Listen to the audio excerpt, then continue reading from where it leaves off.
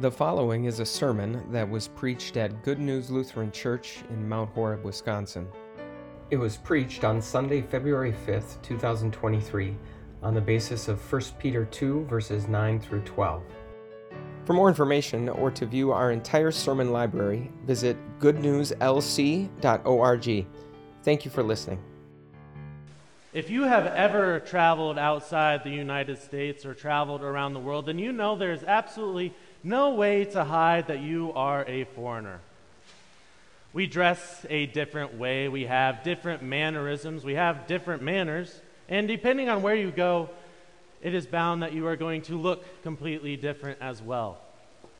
But you don't have to be a world traveler in order to know this.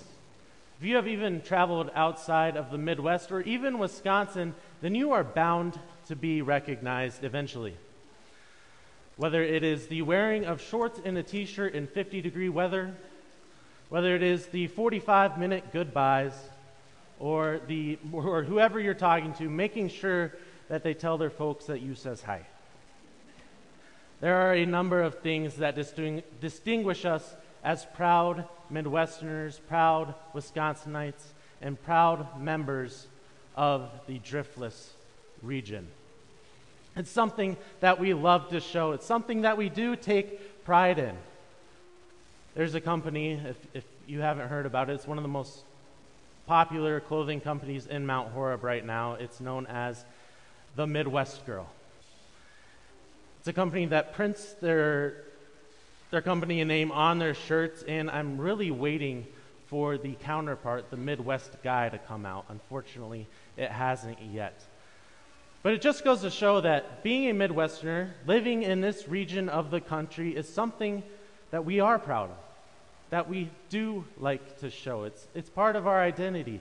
And yet, as I look around the room this morning, I see that we all know that there is a greater part of our identity, an identity that we know, our identity in Christ. But do we like to show it? It's really easy to show our identity as Midwesterners, but why is it so hard to live with our identity in Christ, to show our identity in Christ? Do we show our identity as children of God as much as we show our identity as Midwesterners, as members of the Driftless region? While we may all be proud to be members of the Driftless region of Wisconsin, this morning we're going to look at what it means to have our identity be set in Christ and why it brings us more pride than being a member of anything else will. Not only that, it's something that we can show. It's part of who we are. And though we live in the Driftless region of Wisconsin, we will see that we as believers are anything but driftless. And we are not the first people to be proud in our identity. No, in fact, if we look back to our reading from Exodus this morning, we'll see another people who were just as proud in their identity, just as proud in their culture, if not more so proud, because their identity was given to them by God. God himself called them a chosen people. We read this morning what Moses told the Israelites, what God said they could be. You will be my treasured possession. You will be for me a kingdom of priests and a holy nation. And it sounds very similar to the reading from 1 Peter, the basis for the sermon today. In fact, Peter basically quotes Exodus when he writes, "You are a chosen people, a royal priesthood, a holy nation." But there's one big difference between the two. And that's the added conditional that we see in Exodus. You will be if. In Exodus we heard, you will be these things if you obey me fully and keep my covenant. The Israelites would do absolutely everything they could to follow God's covenant. They would set up customs and laws. They would look to the priests and to sacrifices.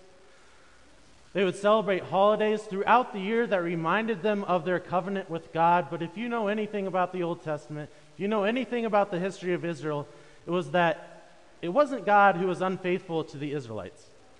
No, rather it was the Israelites who were unfaithful to and rebelled against God. You would think that they would figure it out. Looking through their history, seeing, oh, we failed over and over again. Keeping this covenant 100% just isn't possible. But even during Jesus' day, there was a group of people that thought that they could keep every single letter of the law. They were a group of people who were very proud of their identity as God's chosen people, of living in God's promised land in Israel. They were a group of people known as the Pharisees and the teachers of the law. They were a group that was proud to be called God's people. And yet, as we look at them, we'll see that even though they were doing everything they could to keep God's law and his covenant, that they were doing it for all the wrong reasons. They needed a new perspective. It was great that they were trying. It was great that they were doing everything they could to follow the law, but their hearts were not in the right place. Their identity showed itself in their actions. Their pride in their identity showed itself through what they did. Who they were showed. Do. You hear it from them throughout the New Testament, from the Pharisees. Do not work on the Sabbath. Give 10% of all you own. Do not eat unclean foods. The problem with all these actions, the problem with all these acts that they were doing was that it was all pointing, all these actions were not for other people, but for themselves. Their identity showed in their actions. Their identity, their actions showed who they really were. It's the same thing for us today, isn't it? Our actions, our words show who we really are. And it's not just something that we can see, but as we see from the Israelites and the Pharisees, it's something that everybody else could see as well. It's not just God who's looking down and seeing all this. It's the rest of the world. It's ourselves. It's your neighbor. It's your brother. It's your sister. Everybody can see this. And while the Israelites get a bad rap, and I think the Pharisees and the Israelites get a bad rap, deservedly so, I can't help but empathize with them. Because they were doing exactly what their culture required. They were following their culture to a T, a culture that was pointing to God. It's just that their hearts weren't. Their hearts were pointing to themselves. Now, it's not the Pharisees or the Israelites' heart that I expect you to empathize with this morning. No, the reason you're all here is because you know that you're sinful and you know that you need a Savior. Now, our hearts, I think, tend to be in the right place, more so than the Pharisees and the Israelites. We look for a Savior who kept every letter of the law. That's the Savior we look to. Our hearts tend to be in the right place. But like the Israelites, I think we do tend to have a pride more so in our culture and where we come from than in our identity as children of God. I mean, think about it. What do you show on the surface? What part of our identity do we like to show? Is it our identity as God's special possession? Or is it our identity as a modern American, Midwestern, driftless resident? More often than not, I think the part of our identity that shows is our identity as a driftless resident. So what do we do to show our identity? How can we bring to the surface our identity as children of God? I mean, how does a Packers fan do it, as we saw in the children's sermon this morning? A Packers fan shows that they are a Packers fan by talking about the Packers, by wearing Packers gear, even if it's in the heart of Chicago. If you're a Brewers fan, part of the way that you show your identity as a Brewers fan is by singing, "Roll out the barrel," during the seventh inning stretch at a Brewers game. As a Christian, we show our identity in our words and actions. A few examples of that might be, let's say you want to schedule a round of golf or go on a breakfast date with friends. As Christians, we probably would try to avoid scheduling that on Sunday morning. It's more than fine to hang out with people. In fact, it's encouraged to hang out and make friends with people who are not a part of the church, but as Christians, we probably wouldn't use the language that they use. It's fine to go to the Brewers game and roll out the barrel, but as Christians, we probably wouldn't drink the whole thing. When you think about it, how do we show our identity? Do we show our identity as X, Y, and Z? Or does our identity as God's special possession show itself? Why is that so? Why is it so hard to show our identity as children of God? I mean, think about it. Living in the Driftless region, we're surrounded by Driftless culture. We go to different events. We show our pride as Midwesterners. But if you were to pack up and move to, let's say, Spain, and after a couple years being surrounded by Spanish culture, you start to speak Spanish, celebrate their holidays, eat their food, dress like them, would you still consider yourself a member or a resident or citizen of the Driftless region, or would you start to maybe identify yourself, show your identity more as a citizen of Spain? It's not that our identity is no longer with the Driftless. It's just that being surrounded by a different culture, you tend to hold on to things that you're surrounded by. That's what makes being a foreigner today as Christians, living as foreigners, living outside the kingdom of heaven, living on this sinful earth, so difficult. We're surrounded by a culture that has fallen from holiness. We're surrounded by a sinful and fallen culture. It's easy to latch onto, to follow the culture of the world around us. But no matter what culture we live in, our true identity does not lie with what accent we speak or where we're from on this earth. No, where does our true identity lie? Looking back this morning at the Israelites, their identity as God's chosen people would not come from anything that they did. No, what made the Israelites so important as God's chosen people was who would come from them. Peter's words are addressed not to the Israelites, not to God's chosen people that live within a very specific region of a very specific part of the country in Israel. No, Peter's words are addressed to God's chosen people who are made up of foreigners and exiles from every nation, from every part of the world. And they are God's chosen people because of God's chosen one. They're God's chosen people because of Jesus. It would not be through the Pharisees' heritage or the teachers of the law's efforts to keep the law that would make them God's chosen people. No, it would be God's chosen one who would keep the law for them. It would be God's chosen one, Jesus, who would keep the law, do everything for us in our place. There is no citizenship test that we have to pass to enter into the kingdom of God. There is no visa payment that we have to make, because God, Jesus, has already fulfilled every requirement that is needed to enter into heaven. He has already paid the entire payment for our sins on the cross when he died there on that cross. No, we now are already considered a part of God's chosen people, his holy nation, a part of the heavenly kingdom. And so Peter's words to us, the words that Peter spoke, are true. You are a chosen people, a royal priesthood, a holy nation, God's special possession. What are the benefits? Sure, there are tons of perks to living in this region. There's great hiking, great biking. We get all 4 seasons here. There's not hundreds of mosquitoes. At least I haven't noticed any in Mount Horeb. That might be one of my favorite parts.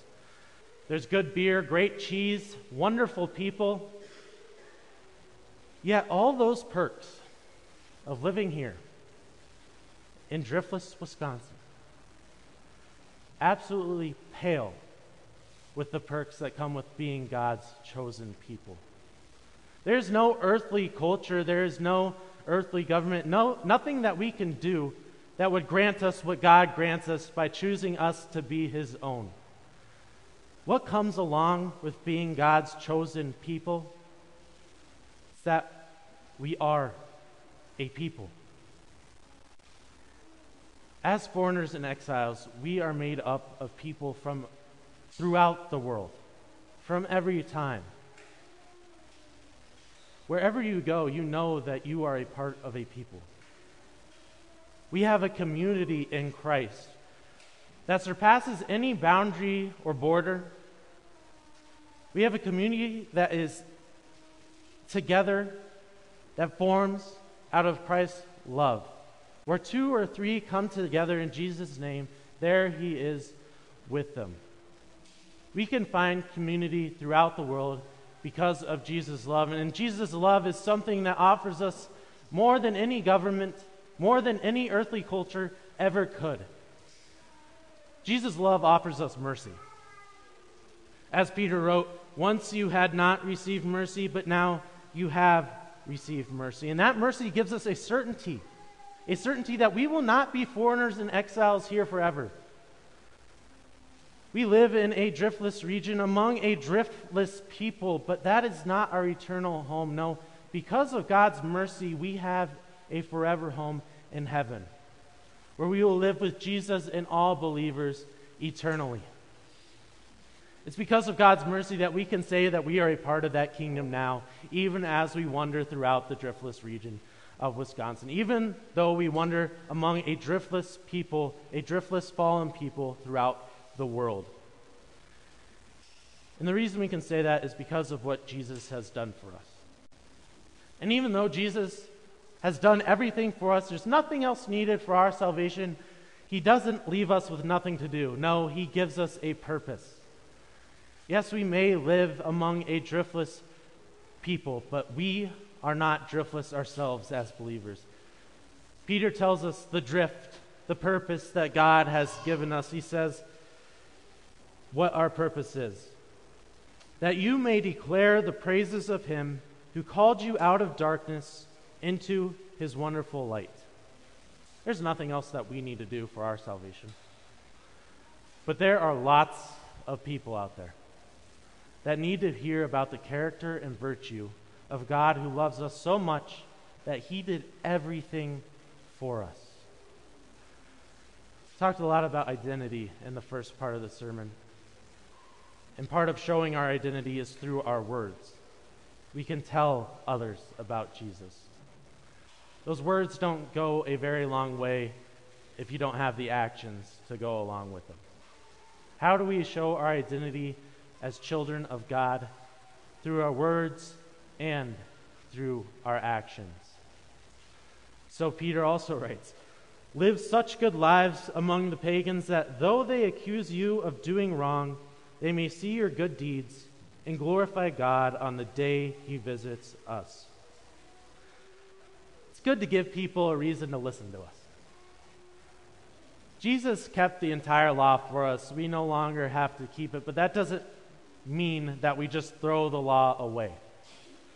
No, because of what Jesus has done for us in keeping the entire law for us, by God's grace, we can do things that are pleasing in God's eyes by doing what he tells us to do. And those are things that are not just pleasing in God's eyes, but often pleasing and attractive to the world that we live in as well. We speak, but we give people a reason to listen because of our actions. We live as the light of the world.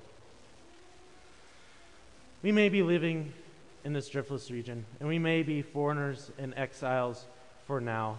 But while we live in this driftless region, we know that we are no longer driftless, living without direction or purpose. No, we have a very specific direction and purpose that God gives us. He tells us exactly what to do.